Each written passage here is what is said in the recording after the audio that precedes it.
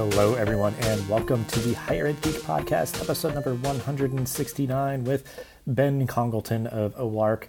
So I am recording on the road again. Just so funny how it keeps happening to see that I'm out and about during the release of these episodes every other week. So I am currently in Los Angeles for the Times Higher Education Summit. So grateful for the opportunity to moderate a couple of sessions during this event. So I will be here for that, and then looking forward to being currently the thing that's on my calendar next is South by Southwest EDU in March. So hope to see folks either here in LA or in Austin in March. But this episode, a really great episode, talking about live chat and supporting students more dynamically through that resource. And just Ben has a lot of passion and knowledge in this area, so I appreciate him hanging out and sharing that all. Definitely connect with him and the resources from OLARC that we share in the show notes. But without further ado, this is episode number 169 with Ben Congleton.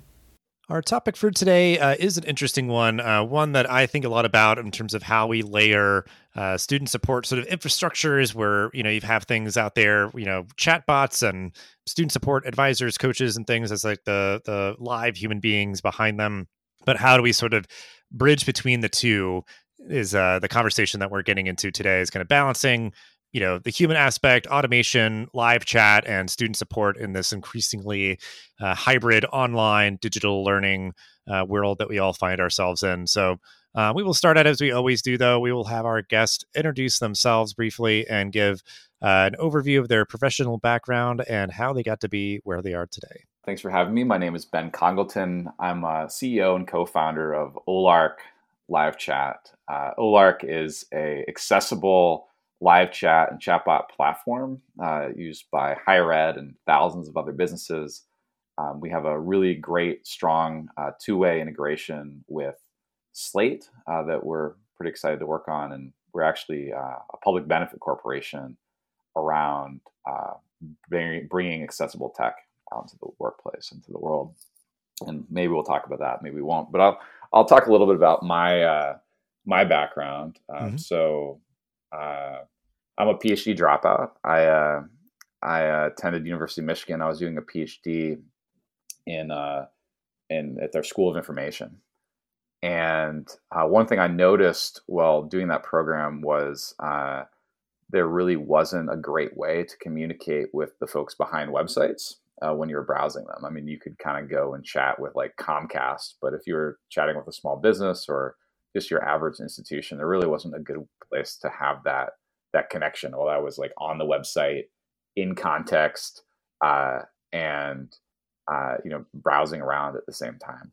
And so I kind of set out on this journey to go build a very simple tool to allow anyone to add live chat onto a website, so the folks who were browsing around that website could communicate. And what brings me here is over the last couple of years, we've seen a lot of growth in higher ed, and a lot more universities starting to adopt live chat as a way of communicating with students. And I think it's like pretty clear why.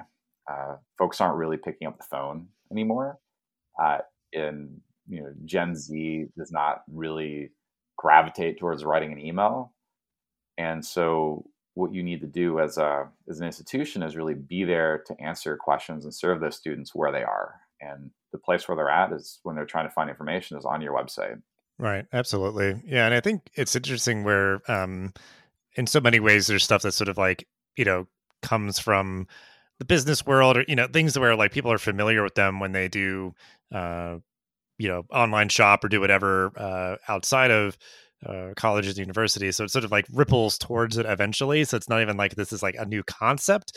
It's new for institutions investing in it as a part of their strategy to recruit new students and engage their current students and everything. So I think that is interesting where, you've seen that traction happening more with education lately. Yeah, absolutely. And I mean, the funny thing is when we first started this thing, a lot of our early customers were university libraries or library systems, and they were just super early adopters of this technology.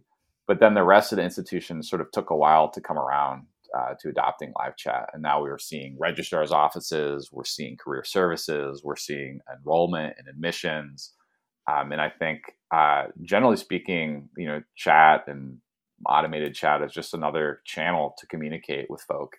And I think the fact that you can chat on a web page and provide that external resource at the same time is a very unique experience that you don't get over, say, SMS messaging, email, or the phone. Like, because you have that person's attention and they're looking at something at the same time, which is pretty rare in this world where we're all having, a million people try to take our attention at any given moment. Mm-hmm. Right. And I think, yeah, it is important to have something like this. I think, for any instance, like you said, like you're looking for information, and rather than just kind of like going it alone, or you can maybe send out a message into the, universe through like a contact us form. And it's like, yeah, that's fine. Or like the idea where like, hey, we have a phone number, like call us or whatever. Having that idea where it's like, okay, can I just grab somebody really quick and I'm like looking at this thing and maybe you can see what I'm looking at, or, whatever else. But yeah, there's just so many opportunities there for just sort of like, this will take us just a few moments to fix right here and now versus waiting, much longer than that. So I guess just to make sure we've got kind of the full context though, if you want to explain a little bit about OLARC and kind of what it does exactly, so we kind of have sort of the sandbox that we're playing within. Yeah, sure. Like in the absolute simplest form, OLARC is a chat box that floats on your website. We can either put automation into that chat box so that we can route and collect information and answer some questions automatically from students, or we can route using that chat box directly to a person. Often, these might be like a work study student or an advisor or someone in the registrar's office or someone in career services, like an actual human on the other end. And we've built a lot of work around that communication platform so that it can integrate into CRMs like Slate, so that it can integrate into analytics packages like Google Analytics and other data sources that you're using to monitor your marketing, and hooking into like other help desk software or Salesforce or TargetX. So you can think of it as sort of like the thing you can put on your website that is a communication channel, but a very intelligent communication channel with a lot of ability to optimize. And so the way I like to look at it is there's a couple of goals that people bring OLARC on for. One goal might be, hey, I'm trying to increase inquiries. Like I want to talk to folk before they're willing to increase that form. So if someone's looking at my school tour online, this is a chance to engage them, let them start talking to an advisor at our school, learn more about them, build a relationship in a way that you might start to get at a college fair, but do that online at scale. Another example might be that I'm trying to reduce cost. Like I have a call center. Students in my call center, when folks call into my call center, the cost of handling call is X. Well, with chat, each person can handle multiple calls at the same time. You get some concurrency, so you could almost double or triple your call center capacity without hiring any additional folk, just by moving to chat.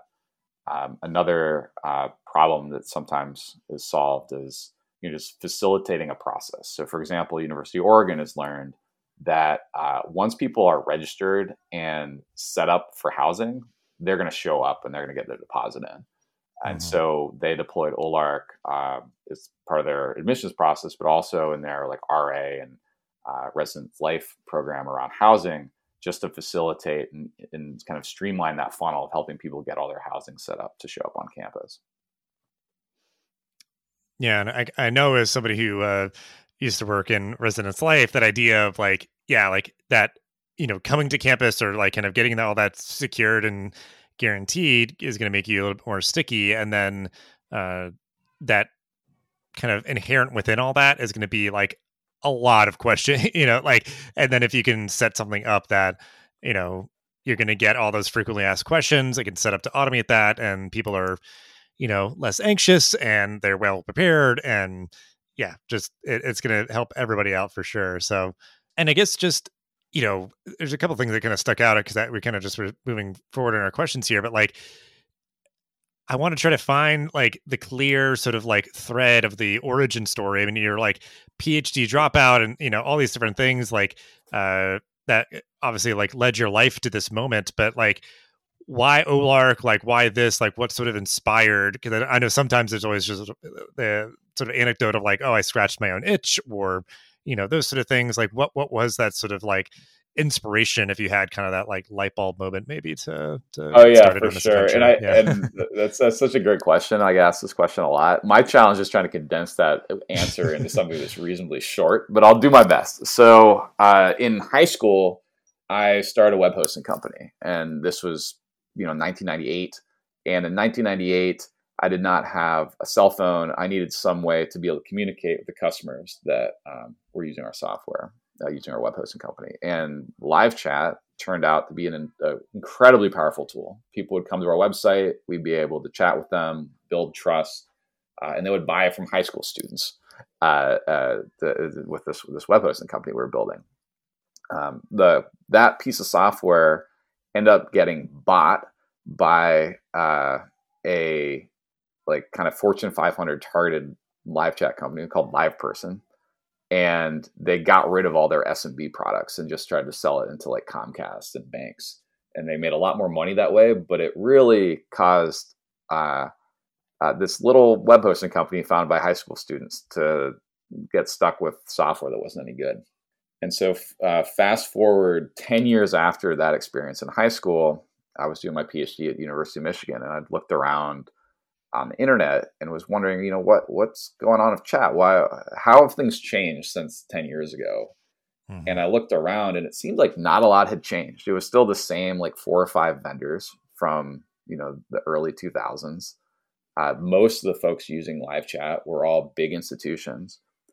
And so I set out with a couple of friends to see if we could prototype something that we would have wanted to use 10 years prior. Because, now we learned a lot more about programming, understand business better, and just wanted to see if something would work and see if that would help more businesses be able to communicate with their customers. And it was kind of amazing. Like we launched this free product just as a side project. It started picking up steam. Originally it was called Habla, HAB.LA, which means to talk in Spanish. But turns out not a lot of English speakers necessarily know how to spell Habla or pronounce it correctly. And so we didn't own the .com domain name. So we kind of came up with the name Olark, and that's another entire story. But basically it started growing and it kind of got to the point where there's all these folks that were just used to looking at their websites through the views of analytics and graphs. And they started being able to look at them through relationships and connection with people. And that's really been kind of the heart of what gets me excited about this area. And one thing we've done more recently around this space is we've had a couple of customers over time like really push us around accessibility. There's a big company in Redmond, Washington that uses us a little bit. And they have very strict accessibility guidelines. They're one of the first customers to really be very vocal about accessibility. And we had some folks on our team that were very passionate about that. And so over time, we ended up building up this culture where it was like, yes, we want everyone to be able to add chat and communicate with people, but we really mean everyone. And so we've put so much effort into making that chat box accessible in a way that I don't think we had realized that what we were doing was that special until I was at CSUN last year, and some folks from Intuit were giving a talk about how to build accessible chat boxes, and they were mentioning us up on stage, and we were just like, "Wow, I guess we're doing something right." And it was, I don't know, it's kind of cool to just kind of do something and then have someone else tell you you're doing a good job, and always be like super nervous and anxious about whether you're doing a good enough job or not. I think I'm always coming from the nervous and anxious side, where until I have a bunch of users telling me we did a good job, like I really don't know. Like I'm a very much user validated person. I don't know. That's kind of a long rambly answer to your question, but hopefully it shed some color in how we started this thing. Yeah. It all kind of connects and everything, and appreciate you sharing that. And I mean, I feel like it's like its own podcast to just have everybody answer, like, how did you come up with your company's name? Because they usually are just like, random mashup of letters that's sort of like, easy to search because it just is spelt like it's, kind of phonetically said and everything. But Yeah. um uh so I mean, so that's great. Yeah, so that kind of brings us more towards today, where you're working in this space with institutions, setting up the live chat and automated chat and everything. But sort of to start at sort of the 30,000 feet view, and we'll start to kind of zoom in. um like I said, there's just been this massive shift towards completely online or hybrid learning for students. So um, what do you see as the impact on student support given this shift? Because obviously, maybe you're working with students who are on campus or only on campus some of the time, or completely online and those sort of things, but you still need to be able to, give each of those students the same high quality support and everything. So, what do you see as sort of the impacts happening in this space right now? Well, I think it's a big challenge because it's not just adopting tech.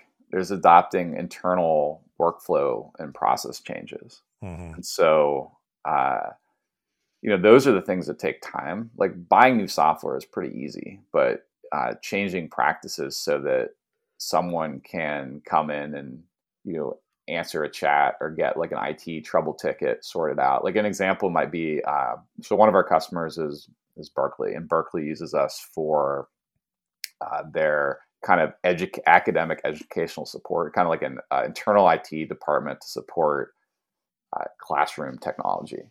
And so you can go in and use chat to ask your question if your projector is messed up, or if you're having your uh, course challenges with your courseware, et cetera. And it's like a really interesting challenge, because even just to sort of adopt that and get that rolled out requires like a bunch of internal process change for how their ed tech team runs. And so I think that's really the challenge. So the challenge is really about rethinking the way that your support teams work and operate, and then modeling them more around either online first or online also, because so many of these systems are built around folks being able to walk into an office and get something done. Like imagine like a registrar's office and printing out transcripts. And some of these processes have gotten more efficient over time at some institutions where they've invested in IT. But I think we're seeing, COVID, I think, was a rude awakening for a lot of those systems and processes for the folks that were able to, especially at smaller schools, where they really didn't have as much digital process in place. And so now they're trying to retrofit that kind of online first or online also model into how they provide service. And I think that is it's a challenge and requires real leadership, because institutional change is hard in any form of institution.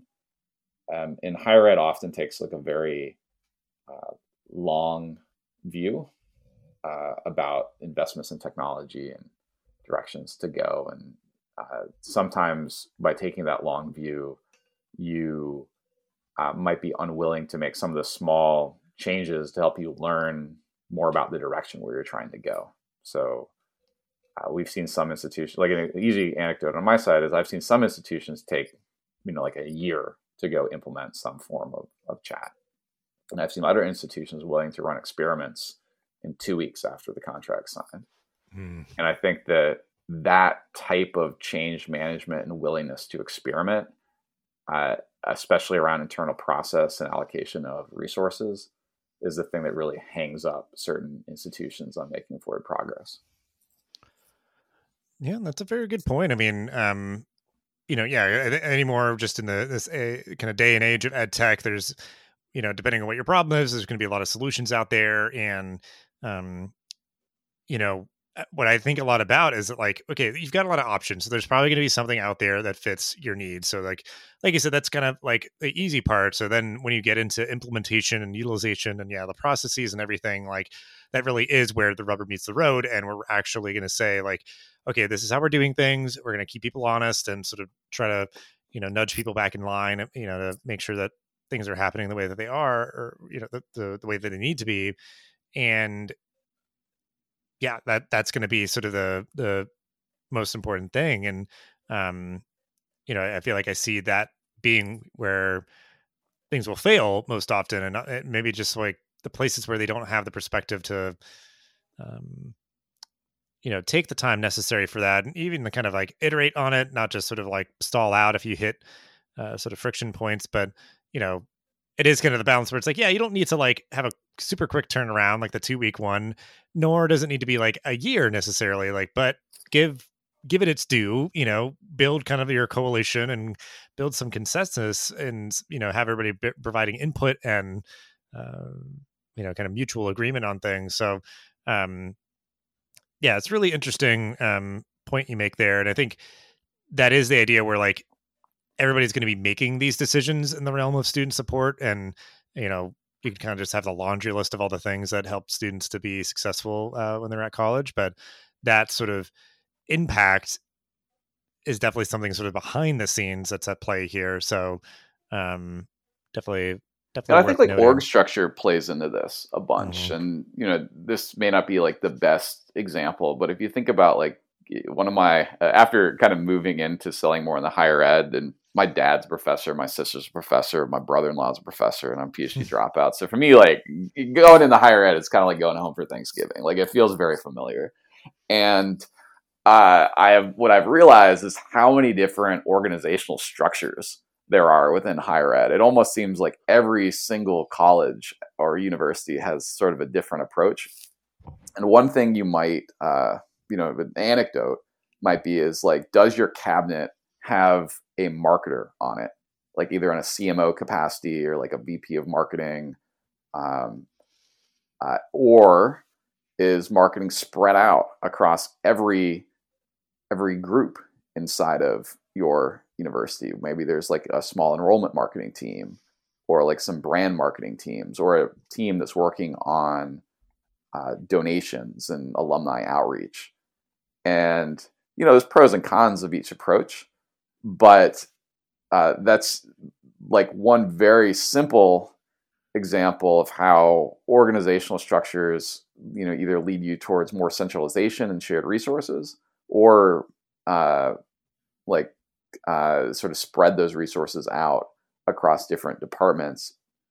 And how does decision making work within those situations? How does a strategic initiative get pushed through? And I think, at least on our side, we've seen the folks that are the most willing to experiment, the most willing to think strategically, are the folks on the enrollment marketing teams, the guys who have a job of kind of bringing in enrollment, boosting enrollment, creating more inquiries, and have budget backing that up. Because as we move to digital, we're also, that's one trend that's going on. Another trend that's going on, it's a demographic shift based on lower birth rates in 2008.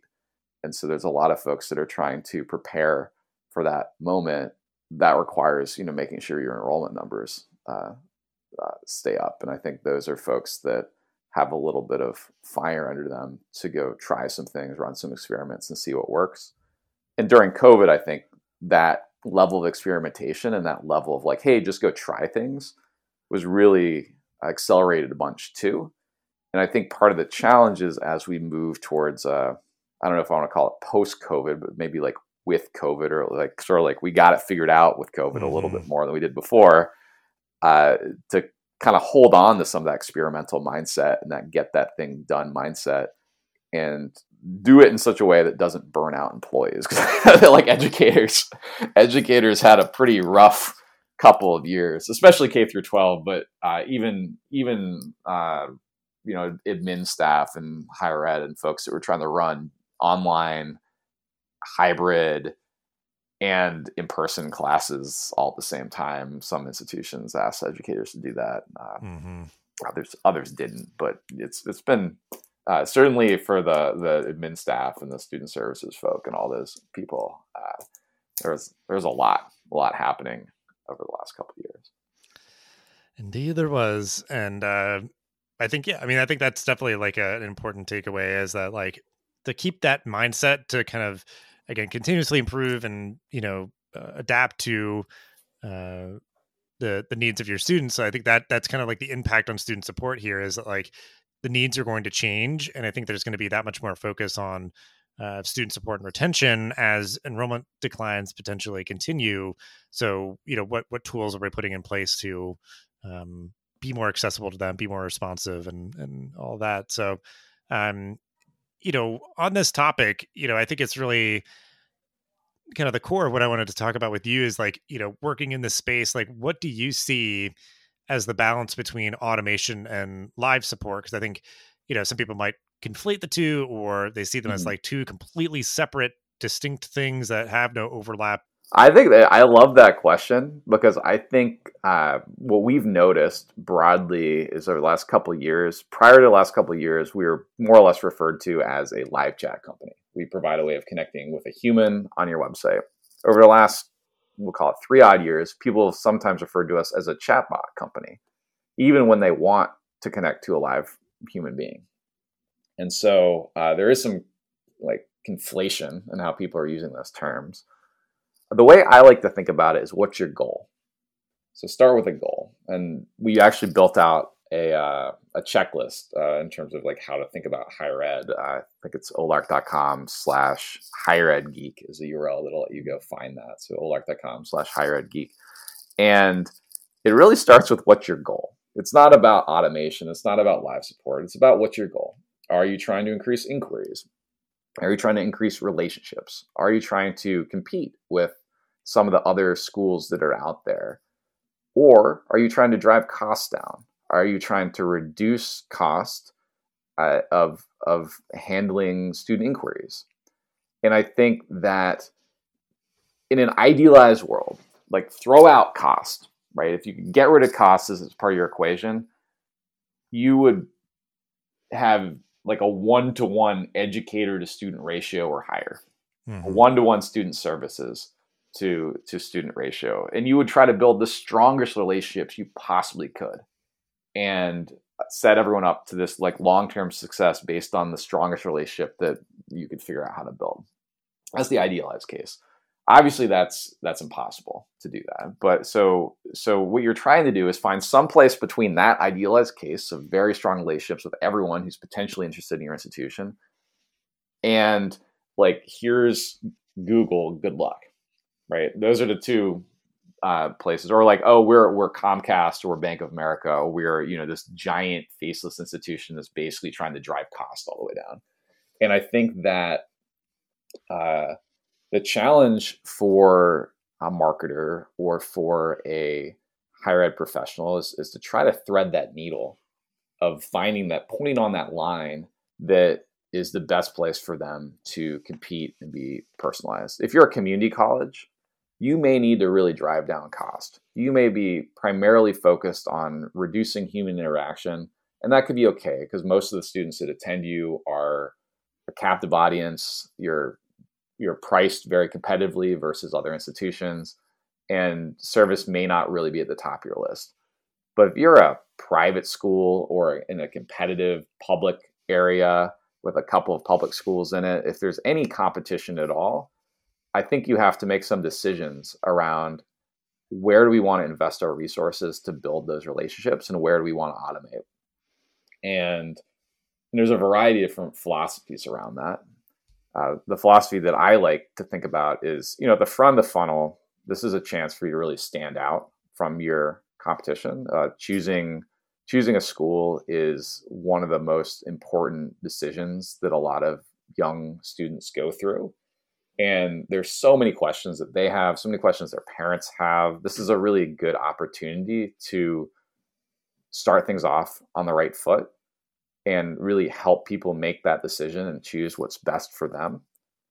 Once someone shows up at the school, you have a variety of other support techniques and methods. Maybe now you can kind of relax that investment a little bit.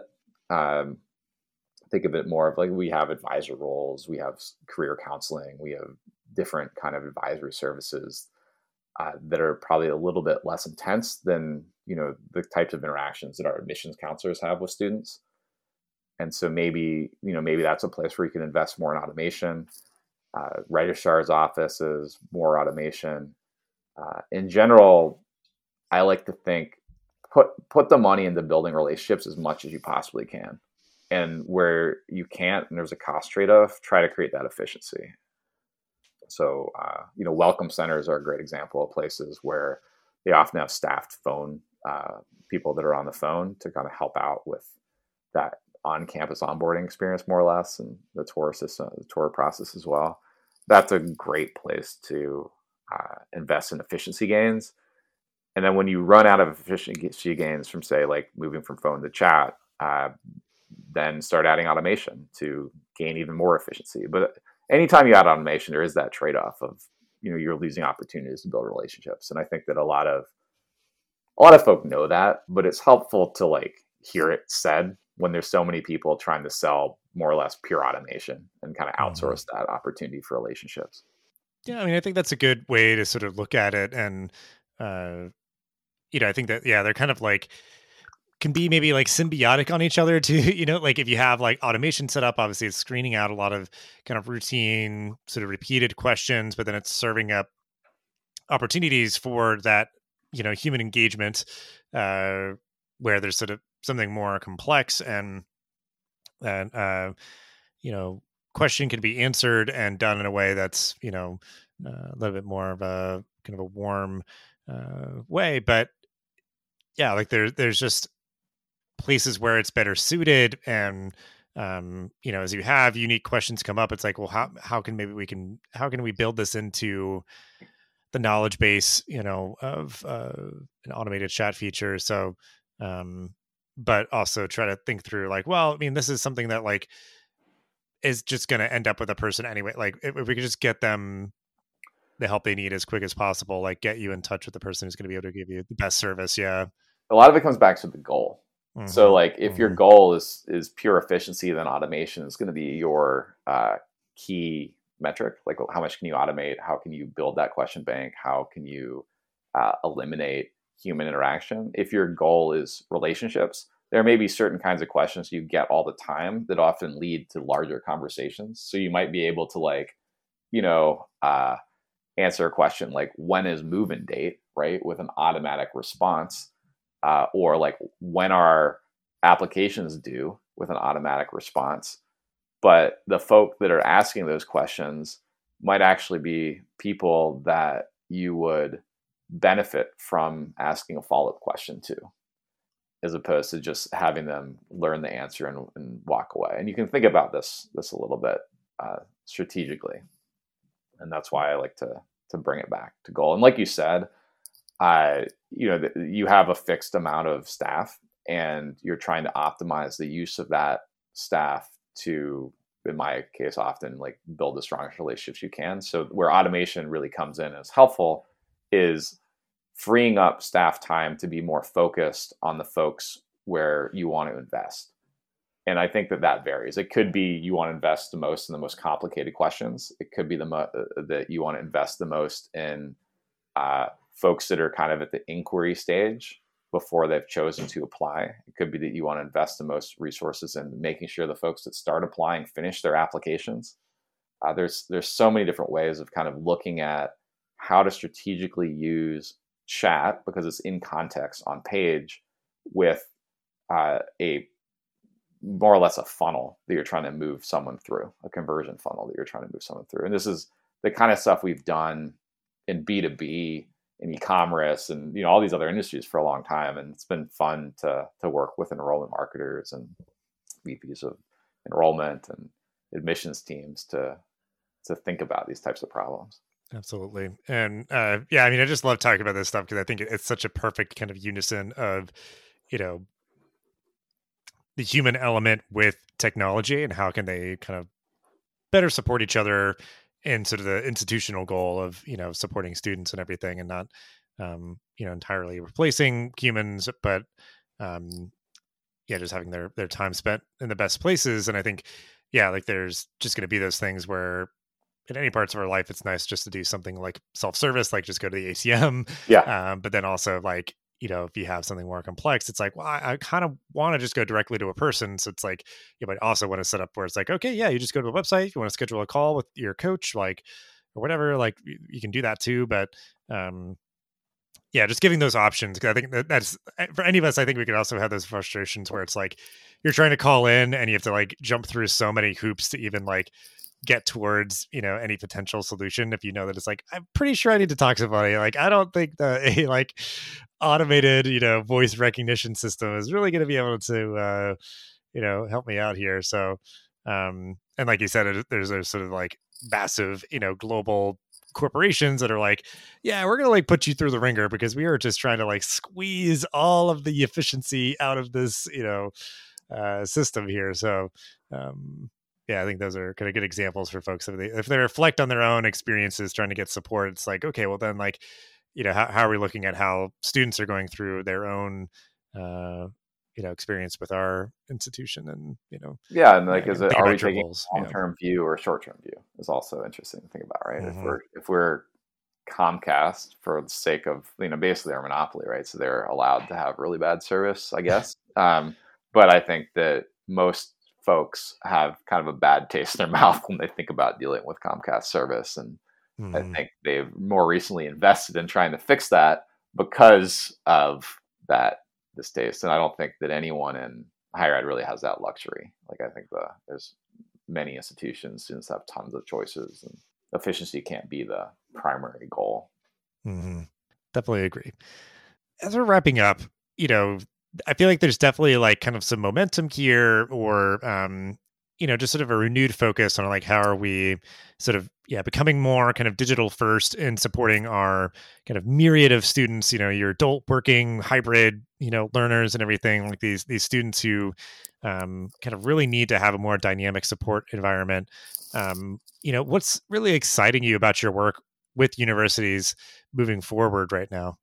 That's a good question. And my answer is going to be probably a little bit weird. I think the thing that excites me most about working with higher ed is that that we share a lot of the same values and a lot of the same ways we look at things like accessibility, for example. So OLARC is, I think I mentioned before, we're a public benefit corporation. We're focused on bringing more accessible tech.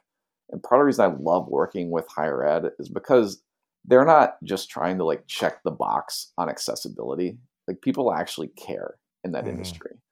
And what that allows us to do from a product roadmap standpoint is work with folks like Gallaudet and prioritize like American Sign Language support for escalating chats into video calls, and have that align well with our mission to bring more accessible tech. So I think like broadly, that's what I love about higher ed. I love that we can be mission oriented, have that set of shared values, and work towards that same ideal of building communication software that's accessible to everyone. I think beyond that, I think that there's a lot of opportunity to help.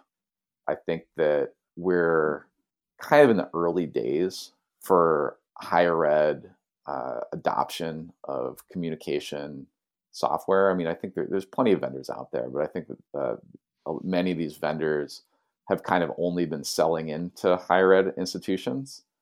And so I think there's this really great opportunity to bring the learnings that we've had being out there, working with anywhere from like small e-commerce websites to big, Fortune 500 companies to, institutions that have been using us for many years, and sharing those lessons with folks that are just getting their feet wet and trying to get stuff off the ground. And that to me is very exciting, because I think, when you're working in a big institution, it's so easy to hear no. And it's so easy to hear like, we don't have budget. And I think that our insight from some working at scale has really helped us figure out how to unblock and move progress forward and help people run experiments. And I don't know, there's one thing I'm excited about. It's like figuring out how to rather than say no, figure out how to say, let's try this out and see how it works. Because I think that when you start trying things out, not everything is going to work, but you're going to learn something and it's going to help you try again and do a better job of it. And so I think there's tons of room to do that in higher ed. And I don't know, that's one of my favorite things to do. Well, I appreciate that sentiment a lot. And yeah, just glad having folks like you doing this work and everything. And I think, definitely an exciting time. So I think that'll hopefully be an increasing wave across the board is how can we make sure that we have everything set up in a way that's as accessible as possible, even in the sense of like just sort of the archetypal student that we're going to see a lot more of, but also just the differing needs to accommodate, students, like you said, like, integrating ASL, recognition or anything into a platform like this. So I know you had mentioned already the checklist, which we will absolutely share out in the show notes as usual for folks to check out. I think that it will be a really great tool, but any other resources to share on this topic, books, articles, podcasts, or anything else that comes to mind that we can also include in the show notes? I mean, obviously you can go to olark.com and read a lot. We have case studies of many institutions. You could follow us on LinkedIn. We've recently been doing kind of like a broadly educational webinar series. I think some of those things will be recorded and you can go request, because I'm not sure exactly when this airs. I think that series is going to end in November. So depending on the dates, maybe too late for this series, but I think we'll have more. I personally like reading Simpson Scarborough's a blog. I think they have a lot of good insight in this place. Now, obviously, the Chronicle and a variety of different higher ed publications that are always a good resource. The Enrollify podcast has some good advice from smart people on it. There's really like plenty to learn out here. I think if I was trying to go from 0 to 1, I think looking at this, our higher ed checklist is a kind of a pretty reasonable way to start. I think it helps you really frame it around goals and not around like, oh, we need live chat, but more like, what are we trying to accomplish here? Which I think, many kind of support or student support oriented folk tend towards like, oh, we need this so we can support. And I like to reframe as like, we need this so we can accomplish something. Yeah, such some greatest hits on there, of course, the big publications out there in the field. But we'll share out links to all the stuff that you mentioned, which is always helpful. And it's just always like asking about resources. Just cool to see like where there's overlap or other things that are like, well, people have mentioned that a lot. Maybe I'll have to go check it out. But we will wrap up though with our usual final question, having you, our guest, share your final thought or call to action on this topic to end the episode. Well, first of all, I want to thank you, Dustin, for having me on. It's been super fun. I love answering these kinds of questions, and I love talking about this stuff too. So if you heard anything in this podcast that you think is interesting to you or you want to dive more into, you can find me on LinkedIn. I'm pretty easy to find. You can email me directly, ben@olark.com. You can drop by olark.com and chat with someone and just ask for me. I am very much more of a product person. I love talking about products and solving problems, and happy to noodle on anything that you're dealing with. Perfect. Yeah, I appreciate that so much. Kind of refreshing that you make yourself available in that way. We'll close it there. Just thank you so much, Ben, for hanging out and sharing all that you did. And we'll have ways to connect with you and stuff you mentioned and Olark and all that good stuff in the show notes as usual. But again, just appreciate you and your team doing this work, and just great chatting with you. Absolutely. Thanks again, Dustin. Thanks for listening to this episode of the podcast. Make sure to rate, review, and subscribe so you never miss an episode. Thanks again for listening, and we'll see you in the next episode of the Higher Ed Geek podcast.